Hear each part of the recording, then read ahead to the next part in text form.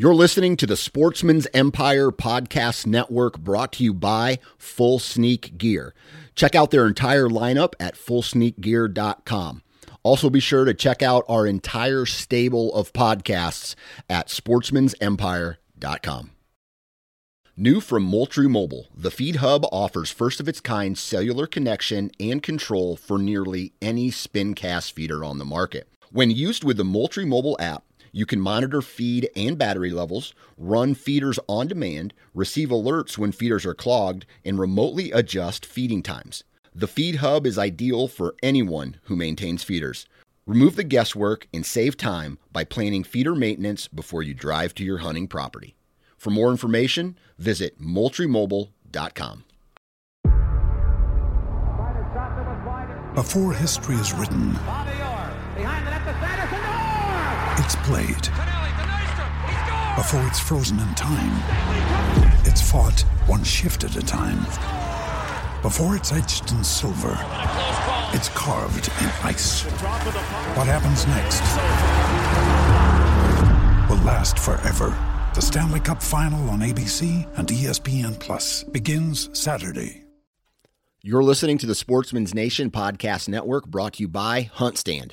HuntStand is the #1 hunting app in the country, and at only $29.99, HuntStand offers a ton of functionality for hunters all over the country.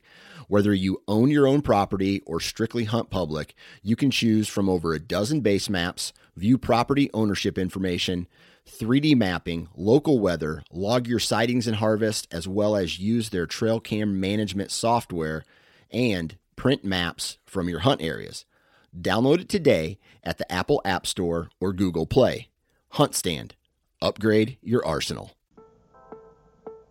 Hello and welcome to another episode of the Ohio Huntsman Podcast. And this week we're talking about some things that you need to be aware of to get ready for the fall season. So some of the regulation changes and things like that. So that's what we're going to talk about in this episode. Before we get into that, though, I want to talk about our sponsor, Mastin's Deer Sense. Mastin's, as the name implies, is a deer scent company, and they also have come out with Predator Sense, so basically a one-stop shop for all your scent needs. I know scent is a great tool. We all use scent in the fall for hunting deer, so it's a good tool to have in your toolbox, and Mastin's makes a lot of good and interesting products. So check them out. Go to mastinsdeersense.com. Get all your liquid scents, your estrus, all of that stuff. You can check out some of their scented gel crystals while you're there. They have scented deer scented candles that you can use in their double scent stacker, which allows you to layer scents with their scented candles and their liquid scents. So lots of cool stuff to check out over there. So again, mastinsdeersense.com.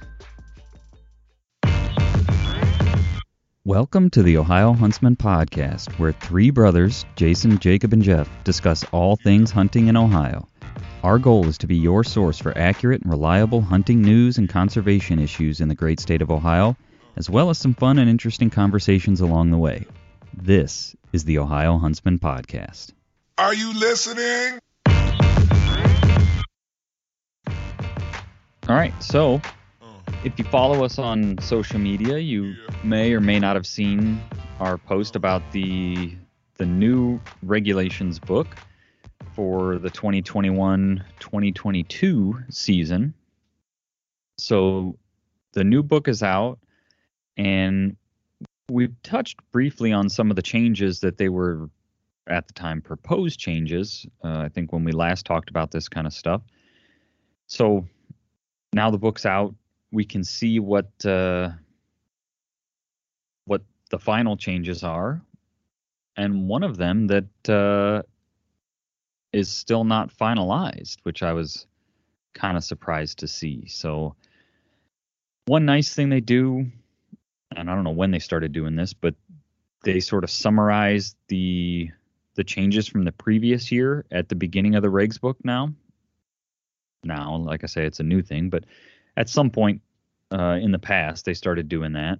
And so it makes it easy to kind of get high-level details on what's different, and then you can kind of proceed down through the book to get the rest of the details. So I guess to you guys, anything after looking at the sort of final list of changes that was surprising to you or that jumped out at you? Well, one thing that I don't know if I just missed in the proposals or didn't quite understand in the proposed rule changes, I just glossed over it, was the deer management tag. Yeah. Being, it's now valid in any county on private land. Right. But it's not valid on public land in any county except for controlled hunts and Killdeer Plains Wildlife Area and Lake La Sioux-Anne. I think that's how you pronounce it. I've never been there. It's in the far northwest corner of the state. But yeah, I don't know if that's something that I just glossed over and missed, that it was going to become valid in all counties on private land and then not valid on public land, or if that was tweaked a little bit. But I thought that was pretty cool. Yeah, I thought that was an interesting change also. I don't know the reasoning, but it certainly simplifies, because, last year you had this kind of complicated map of you had two different scenarios of 3 deer counties. You had 3 deer counties where management permits were allowed and 3 deer counties where management permits were not allowed. And it kind of complicated things. This, in my opinion, simplifies things in that they're just not allowed on public land. They are allowed any county on private land. And the dates, because they're not valid all season, that is the same. That didn't change, right? It's basically that. Right. That before stayed gun the same. season. Yeah. Yes. Yeah. But yeah, I mean, I think that's a good change as well, because I don't know very many people, if any, who say, oh, there's too many deer on this public land. Right. That's not something you hear. But there can be areas with relatively low deer populations, for the county, but large private landowners can have plenty of deer on their property, where they need people to harvest more and excuse me, at a cheaper price. Maybe they can coax someone out to shoot that doe where in other cases they couldn't. Yeah. And I'll mention, if you are looking, because they always put that map out, that county map that shows the bag limits by county. It looks a little different, but the reason it looks a little different from if you're comparing last year's to this year's is because of that scenario where you had 3 deer counties where management were not valid and 3 deer counties where management permits were valid. So I guess maybe a simpler way to say that is all the counties that were 3 deer counties last year are 3 deer counties this year. All the counties that were 2 deer are still 2 deer. 1 deer are still 1 deer. 4 deer are still 4 deer. No changes. The map looks a little different because, we had that light green and dark green that was the differentiator between management permits allowed or not allowed. Now all the 3 deer counties are dark green, and it looks a little different, but basically it's no change. So then from there, the other thing that we talked about this a lot, and we'll circle back to this. The disease surveillance area declared in Wyandotte and Marion counties. We talked about that. We knew that was coming. The one thing that surprised me, though, was the bag limits for spring turkey season have not been set as of the publication date of, I don't know if they're going to make an update to the regs book now that it's mostly digital, or if you're just going to have to refer to the app, or how they're going to do that. But it says in that summary of changes that turkey bag limits have not been set. And if you go to the section on turkey, bag limit says to be announced. The bag limit for the 2022 spring wild turkey hunting season was not determined at the time of this publication's printing. For updates and more information, please visit wildohio.gov or call 1-800-WILDLIFE. So I don't know that I've ever remember seeing that. I mean, the regs book has the bag limits. I've never seen one where things were still TBD when they put the regs book out. Do you guys recall ever seen anything like that? No, I don't think I've ever seen it, and I'm not really sure. I'd be curious to know what the reason is. Like, why?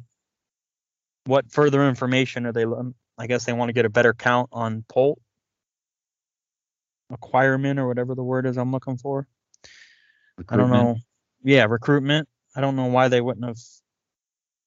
Not that turkey bag limits are historically changed much in the state. They're usually pretty stagnant. But yeah, I don't know. That's kind of strange that they didn't. Yeah. I've been hearing some grumblings, I guess, sort of nationwide on turkey numbers going down. And I think there's some research projects going on trying to figure out what's going on there. I know they're doing this sort of citizen science reporting on turkey and poult sightings. I forget exactly, maybe July and August or something, June, July, August, something like that, over the summer here. Maybe they're waiting to see what kind of information and participation they get in that. I don't know, but there's some piece of data that they're waiting for to determine what the appropriate bag limits are going to be. So we'll have to wait and see on that one, I guess. Yeah, and I mean, I like the fact that they didn't just throw a bag limit out there. Well, we don't have the information, so we're just gonna stick with what we did last year. Or, I like the fact that they're, that they didn't feel obligated to give a bag limit. Yeah. Well, and spring turkey is hard for them, given that it falls into like the big game wildlife council type meetings. I mean, they're trying to set bag limits for, the meetings for the following season are happening. Certainly some of those initial meetings are happening before they've really had a chance to come to grips with the data from the current season, if that makes any sense, right? I mean, they're having conversations about this book and bag limits for 2022 before they've, really had a chance to look at harvest data and potentially poult recruitment for the 2021 season. Right. So I can see how that is, there's this line on the calendar where we've got to have the regs book out for the upcoming fall season, which includes turkey stuff, but spring turkey season is a long ways away, so it's an interesting problem for them especially if things are sort of in flux with the turkey population. I'll be curious to see how they end up communicating that information. I was thinking like, how do you, I guess they could just update this book. And if you've got a paper copy, an old paper copy, this publication paper copy, it's going to say you won't know what your bag limit is unless you either look it up online, get a new paper copy, look at it in the Huntfish Ohio app. You'll have to get the bag limit information some other way if you always just refer to the paper copy of the book. Right. Yeah. You're going to have to find some other way. Yeah. What I'm hoping, what I would do, I guess, my strategy would be, when spring turkey tags go on sale, basically have the regulations attached to your turkey tag. Yeah. When you buy a turkey tag, like that page of the regulations is, in the excess space on that sheet of paper. Right. I mean, now you can carry a tag digitally, so it won't necessarily help there, but you can at least, have it pop up, for them, or like, hey, this is the regulations. Like I've, basically just have a sheet saying like, here's the regulations, continue, print my turkey tag. Yeah. Yeah, you could put they could put a checkbox in there saying that you acknowledge that you've, reviewed the updated bag limits or something like that.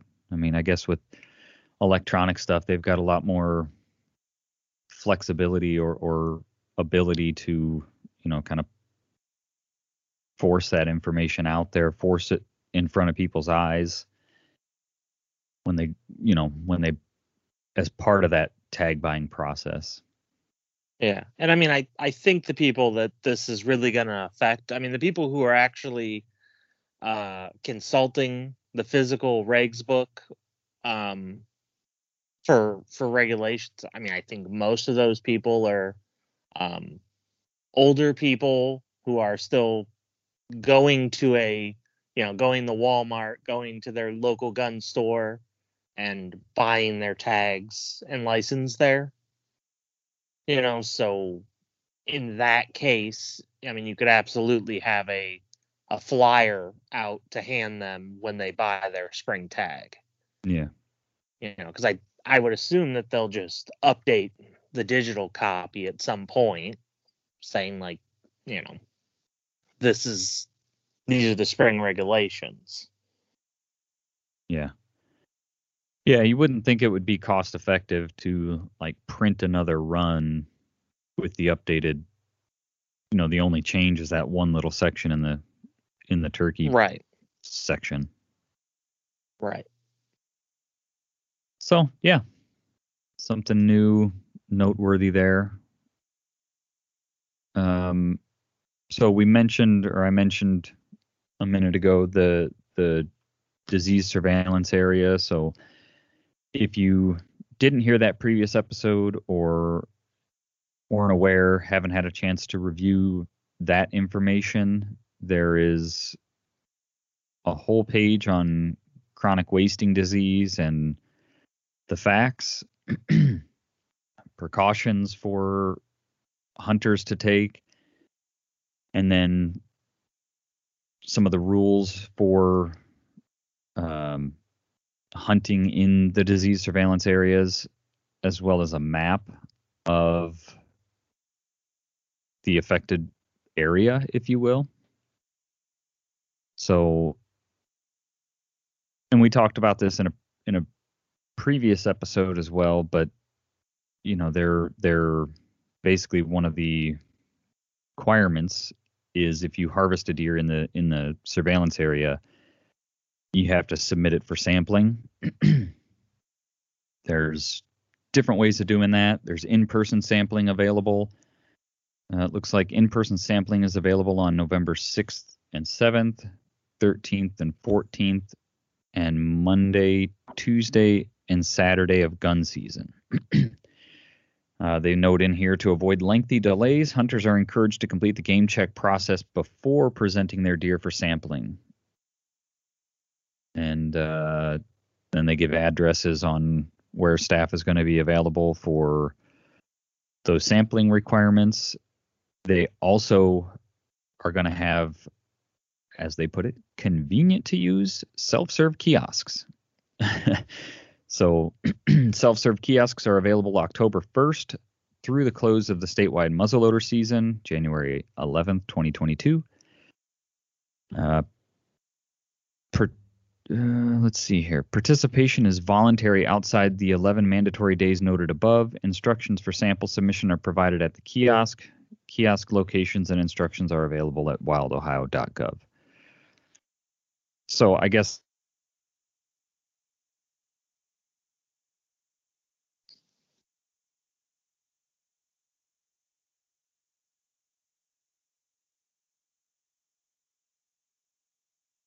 and the entire 7-day gun season.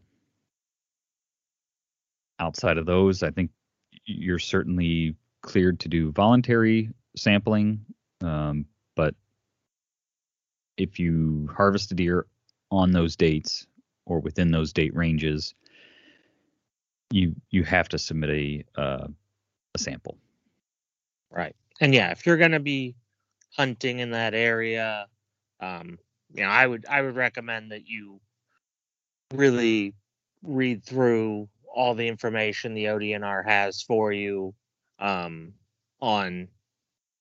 how to submit your samples, how to treat your animal, how to treat your carcass.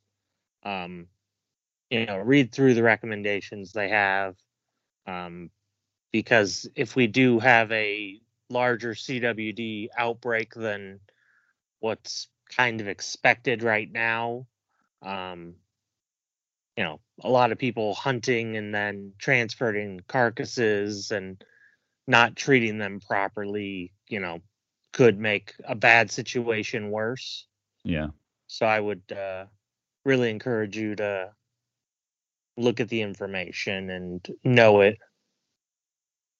Yeah, I was kind of surprised to see that they hadn't increased bag limits inside the surveillance area. My assumption is they're waiting to see what kind of data they get from this hunting season before they make that determination. Right. Well, and they did make it so you can use the deer management tag at Killdeer Plains. Right. Which Okay. is Yeah. sort of the source of the outbreak. I don't want to say source, but that's right. One of the infected animals came from a controlled hunt there, and the other one was within a mile or two of Killdeer Plains. So, I mean, they're at least making somewhat of an effort to at least not reduce harvest there. Yeah. That's true. That's a good point. Yeah, because last year I think they were it was just Lake Losuan, right? They were exempt because they were in a county. Is that right? They were in a county that was not open to. Am I thinking of that right? Williams County. I think you're right. Yeah, Williams County was a county where you couldn't use the management permits. But they exempted, or they allowed you to use the management permits at Lake Losuan. Last year, you could use the permits in Wyandotte County, but you could not use them in Marion County. So, yeah, that changes probably, to your point, Jeff, to not reduce harvest in that sort of micro ecosystem there. Right. And All right. we'll see. I mean, because the actual number of participants in the controlled hunts at Killdeer Plains hasn't came out. You know, you could apply for the controlled hunt, but they didn't tell you how many opportunities were out there. So potentially they could be increasing the opportunities as well. Gotcha. You know, the days. Yeah. Okay. Then I guess the last two changes they have noted here is on the goose bag limit and the active duty military and veterans waterfowl hunting. So it says goose bag limit was increased to 5 in all zones. This includes Canada geese, white-fronted geese, and no more than 1 brant. Jeff, anything to add there? No. You know, well, love it, hate it. It's changed, and it's you know, I mean, they changed the bag limit to reflect populations. So at least the ODNR thinks, well, and not even the ODNR, but the Mississippi Flyway thinks that goose populations are up so that they can increase bag limits. So that's positive, where, you know, a lot of the story for waterfowl has been populations are down, you know, that's what you're always hearing is populations are down, bag limits are decreasing. So any sort of increase is a change from the norm. Right. And then the active duty military and veterans, that change was in place last year, right? Yes, but they had to issue like a clarification, I believe. Like it didn't necessarily make the regs book. It was a clarification of its own, I think, is what happened. Okay. Because which is what now became the new updated regulation for this year? Right, yes. Okay. Because if I'm correct, the confusion was actually related to youth hunters. Youth hunters have to have a non-hunting adult with them. And yes, so that's gotcha. But it can be a veteran. A hunting veteran. Yes. Yeah. It can be a veteran who is hunting for youth waterfowl season. Gotcha. So that makes sense, because I was kind of, you know, the change, you know, is very specific to say active duty military and veterans and youth may waterfowl hunt together during the special waterfowl season October 2nd and 3rd, which I thought that's a weird change. Why wouldn't they be allowed to hunt together if they're all allowed to hunt during the same date? But that makes sense then, is right. The youth hunt was saying you had to have a non-hunting adult with you because you're a youth. I got it now. Right. Okay.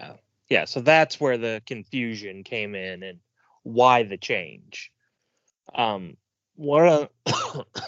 me. One other thing related to waterfowl hunting, just for people to be aware of, is some of the season dates have changed compared to last year.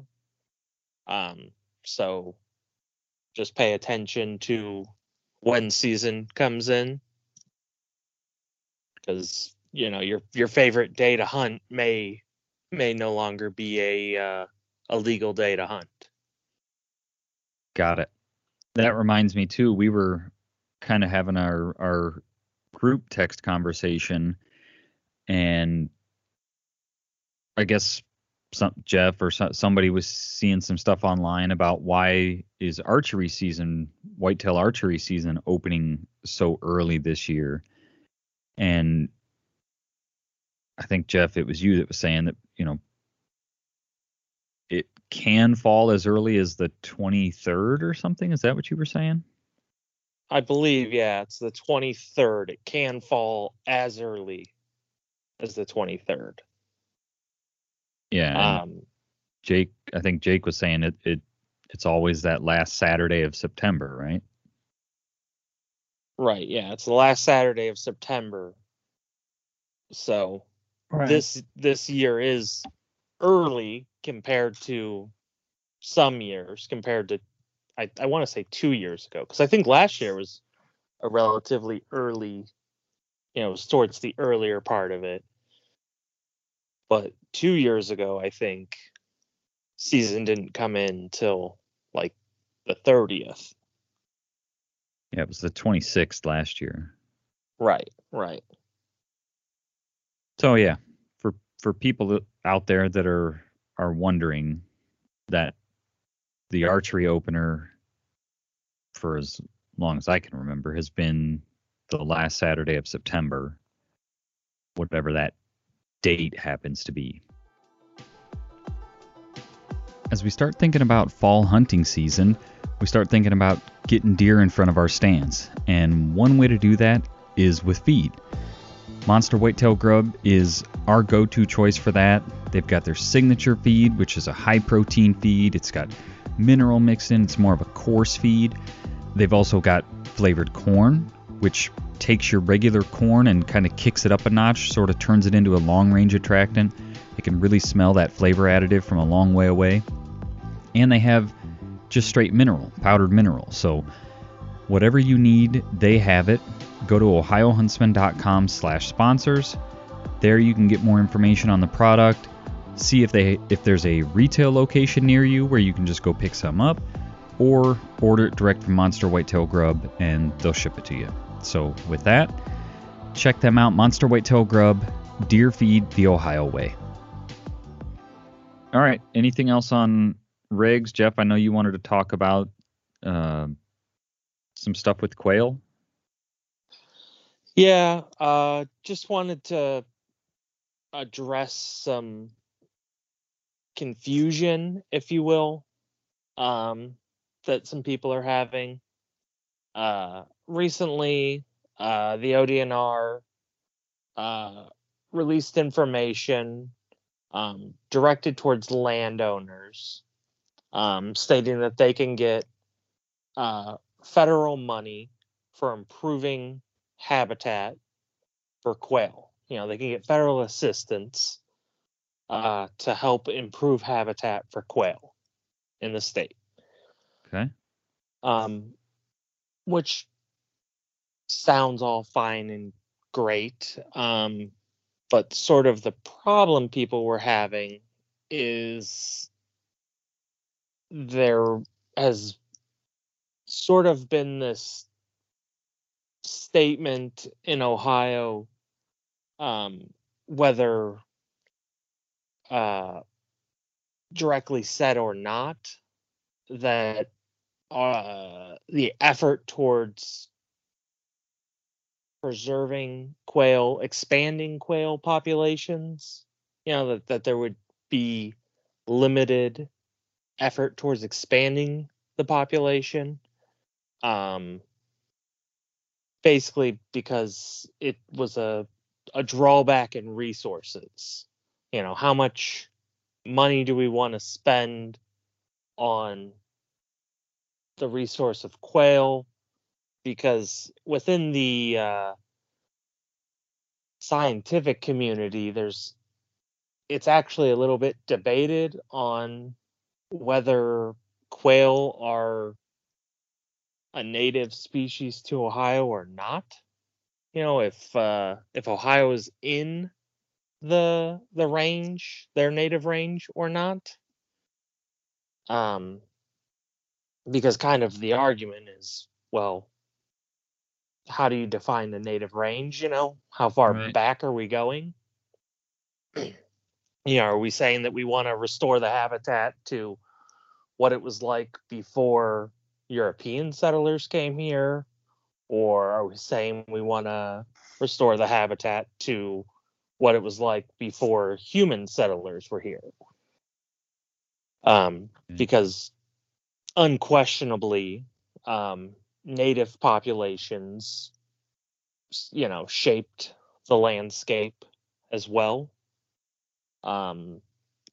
So what is known by my own research and research that other people have found is while the very first European settlers to the region don't mention quail much. They did quickly follow, at least the quail population followed the human population. Okay. We cleared land. That cleared land made good habitat. We cleared forests and made field for grazing, which made good habitat for quail. And so, sort of the popular belief, and I don't even want to say popular, but I'm going to say popular belief is that Ohio is basically at the northernmost reach of Ohio's quail Ohio's at the northernmost reach of the bobwhite quail population. Okay. So, and winters is what really affects, that's what has a big effect on quail populations, because quail are pretty short-lived, even compared to other birds of their size. They're pretty short-lived, but they're very good breeders. So with a few years of population expansion, they can expand their territory pretty far. So that's where sort of this people who were alive in the 60s, 70s, who talk about, oh, there was quail everywhere, back then. And, there was quail all the way, up into northern Ohio. Well, yes, there was, but our agricultural practices allowed for that. And also there was a period of mild winters in that period of time, which allowed the quail population to expand northernly. So I guess to kind of bring this around full circle, there is a program to help improve quail population. Quail habitat? Yes, quail habitat. It's in the very southern Ohio. It's a select few townships. I'm trying to think of the counties. Gallia was one. Let me just see if I can pull it up here. Gallia, Adams, Brown, Highland, portions of Ross, Fayette, and Clinton. And then far western Ohio, far southwestern Ohio, portions of Butler and Peebles County. So it is a very limited region. And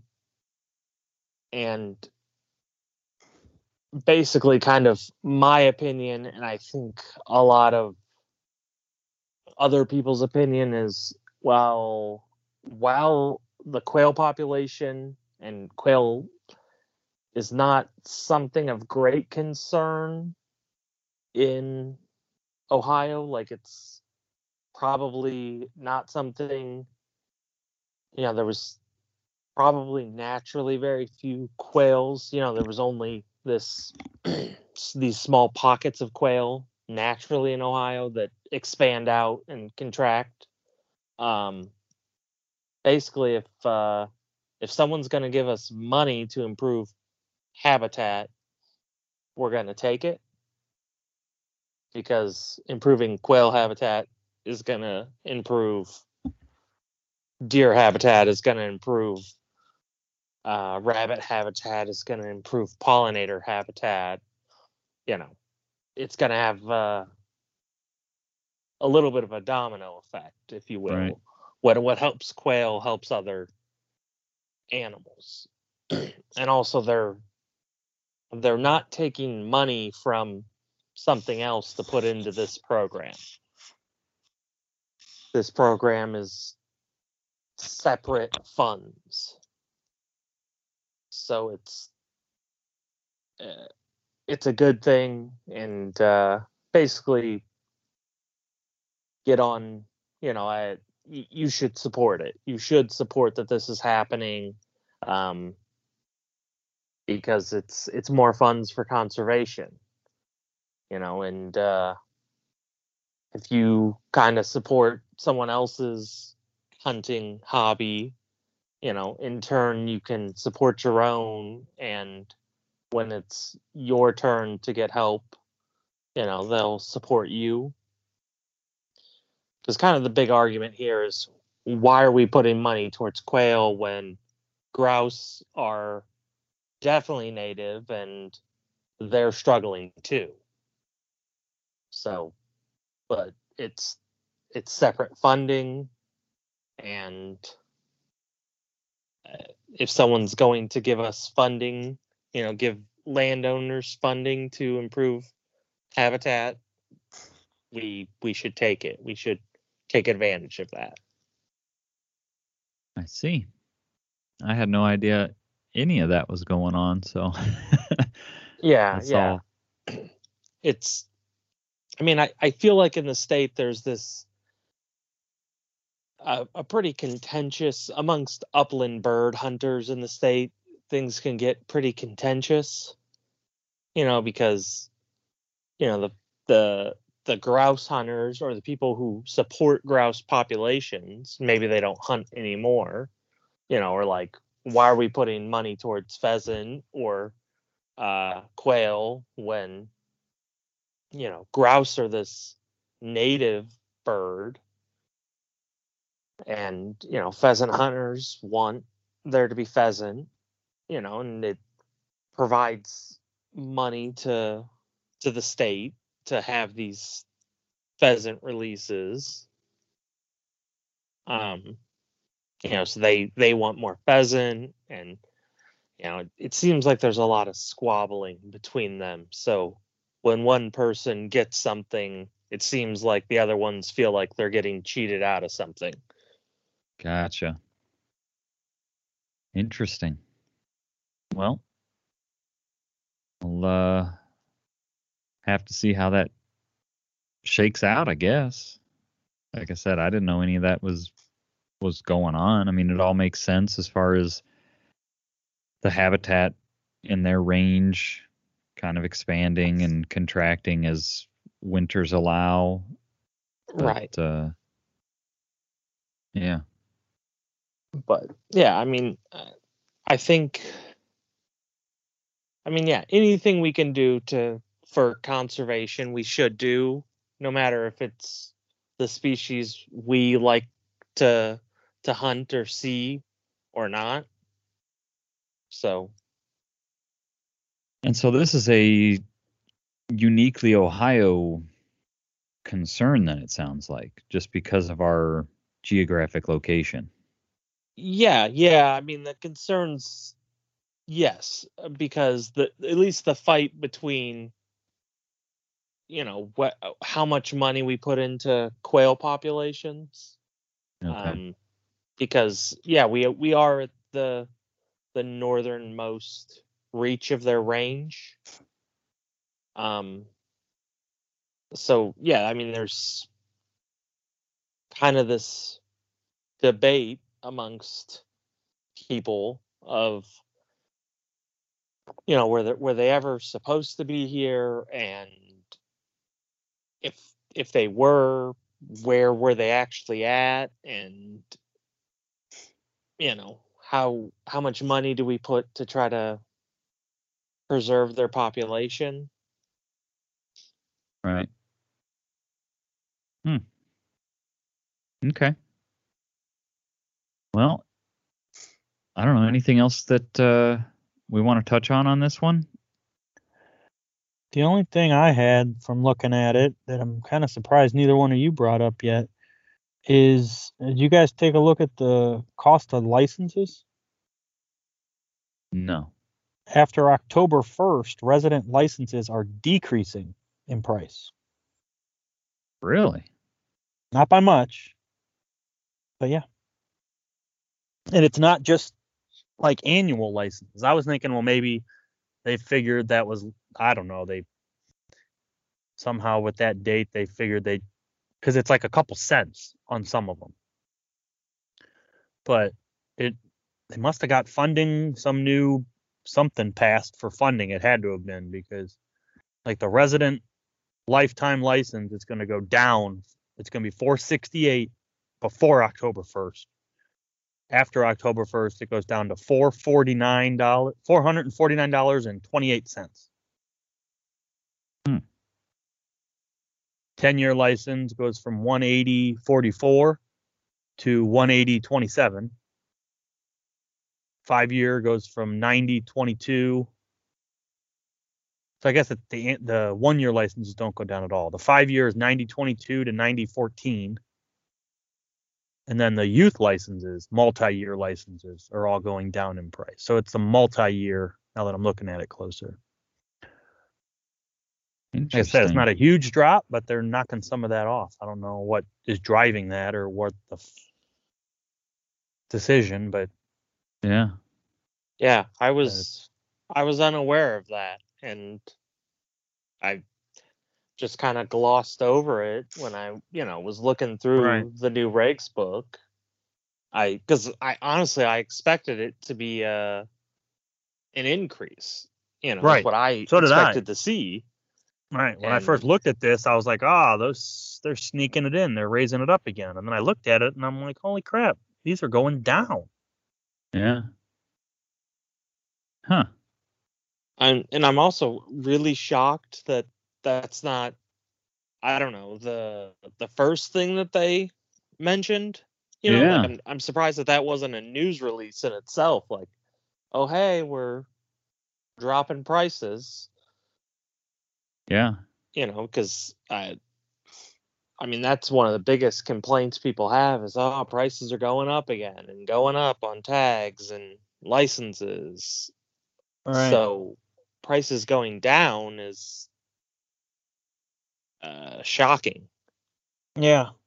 And it's weird because it's such a small decrease. All I can think is they had to have gotten funding somewhere, a grant, I don't know, to knock those prices back. And it's weird that they picked October 1st as the date. But yeah. So I guess take home from that is, if you're planning on buying a multi-year license this year and don't want to hunt opening like that opening weekend. Weekend, you can wait till after October 1st. You'll save a little bit of money. I mean, the only one that's really worth it, in my mind, that is anything significant, is if you're planning on buying a lifetime license. The only other one is the resident 10-year is $5 off. But the lifetime license is $20. So I guess 15. But yeah. So I don't know. I'd be curious to know, I guess, what caused that. And